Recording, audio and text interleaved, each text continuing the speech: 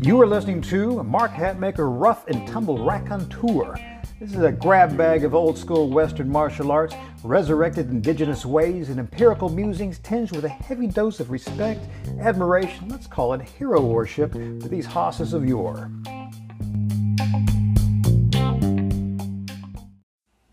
Crew, this is Mark Hatmaker coming to you from the Comancheria. Today's sermon, Altitude Training for Warriors. Now, we've all heard the competitive wisdom that if one is going to fight at altitude, one needs to train at altitude. Is this advice correct?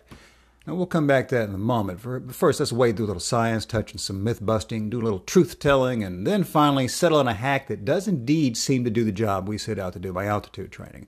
First, just why are we a bit out of breath as we increase elevation? Well, as we increase elevation, the air thins and our lungs have to work harder to increase the amount of oxygen absorbed through the surface layer of the lungs.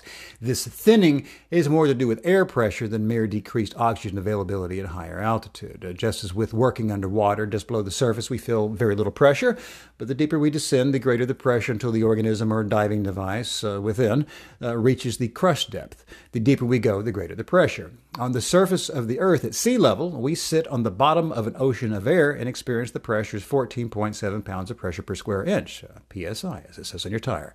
Like terrestrial anglerfish, we live in this crushing air pressure and thrive in it. As we ascend the ocean of air, the pressure decreases and the tightly compacted mixture of ingredients we use to respirate become less densely packed, and our lungs work harder to obtain that which is normally crushed into our lungs on a daily basis.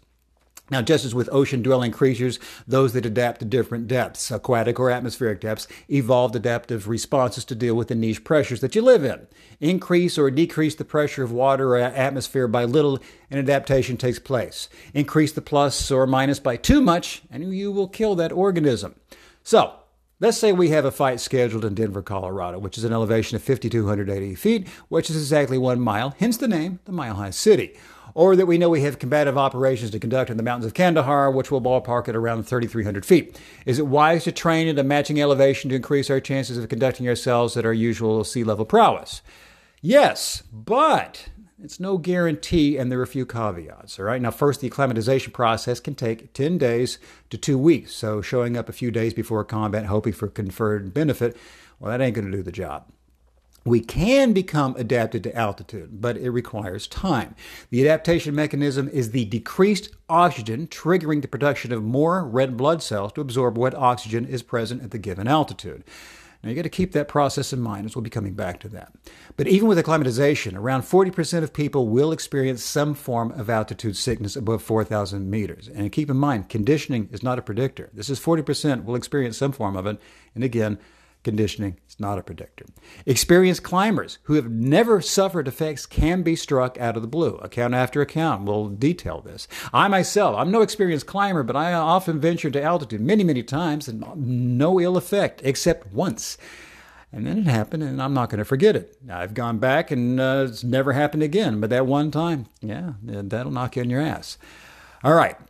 So, increased sea level conditioning does improve performance at altitude. As altitude increases, our work capacity decreases. At an altitude of 7,000 meters, human work capacity drops to 40% of output and sharply drops from there as altitude increases. So, experienced climbers have recorded taking 30 minutes to cover 100 yards. I mean, that's how much the entropy affects us. So, in short, if your conditioning leaves you breathless with slight tasks at your standard altitude and you're contemplating altitude activities, well, you better get in the training stick, right? So the better conditioned we are at whatever level we're at, we improve our odds, improve our chances at the higher altitude. Again, no guarantee, but it does help. So again, does training at altitude improve our performance? Well, there are 3 things to keep in mind. 1, I repeat, the adaptation process takes time. 2, the adaptation is altitude specific. That is, athletes training at altitude, assuming they will have superior uptake at lower altitudes, thusly increasing performance, well, this simply does not work. So if you're living in some sort of barometric chamber at night, sleeping in this, hoping this is going to improve how you work at sea level, this doesn't work. Training at altitude is wise if your competition will be at the given altitude, but it confers no benefit at sea level battlegrounds. If this were true, we would expect to see more mountaineers and Sherpas crushing marathons.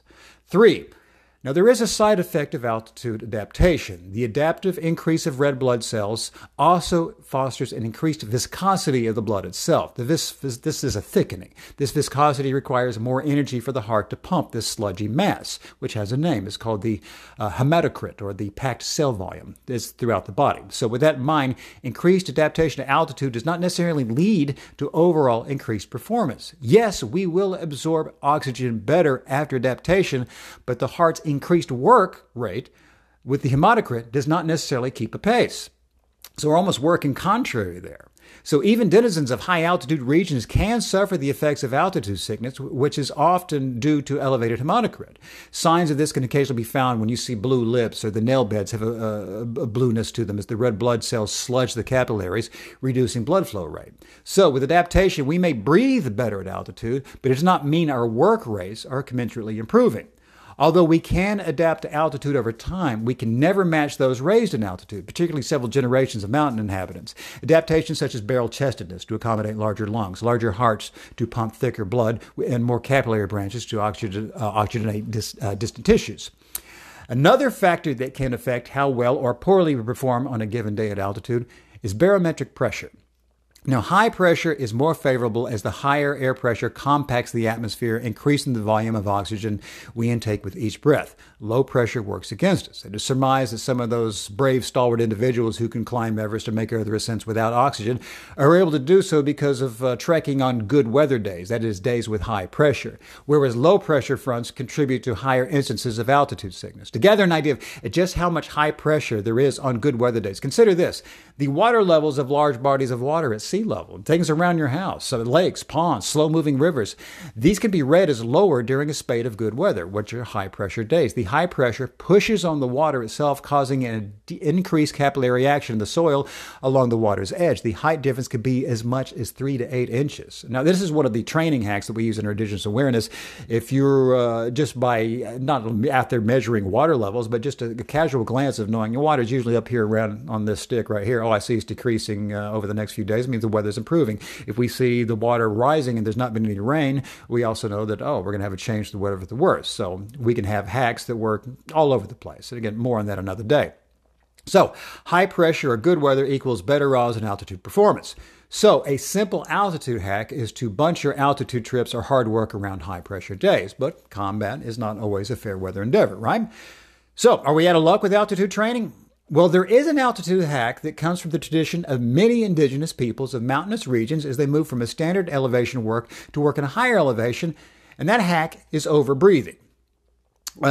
Incidentally, you'll also come across overbreathing in one volume of the Unloaded Conditioning, because there's a very interesting concept with overbreathing. Again, another day.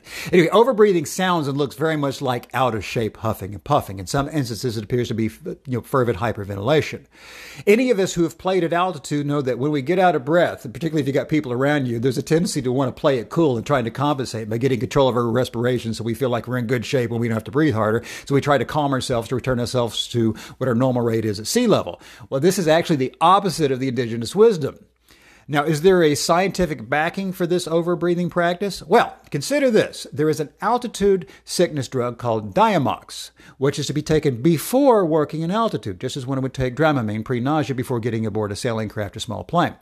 What is Diamox's method of protection? It increases passive respiration. So, in summary, to hack altitude, increase conditioning at whatever altitude you train at right now. If one must work at a new altitude, allow time for potential acclimatization. Another one would be hope for fair weather. And start huffing and puffing before you need to huff and puff. Don't try to get calm. Don't keep it in control. Your body knows what it's doing. Anyway, that's it for this one, crew. We're going to expand on this altitude in a future one, but that should be more than enough meat on the bones. Have a good one.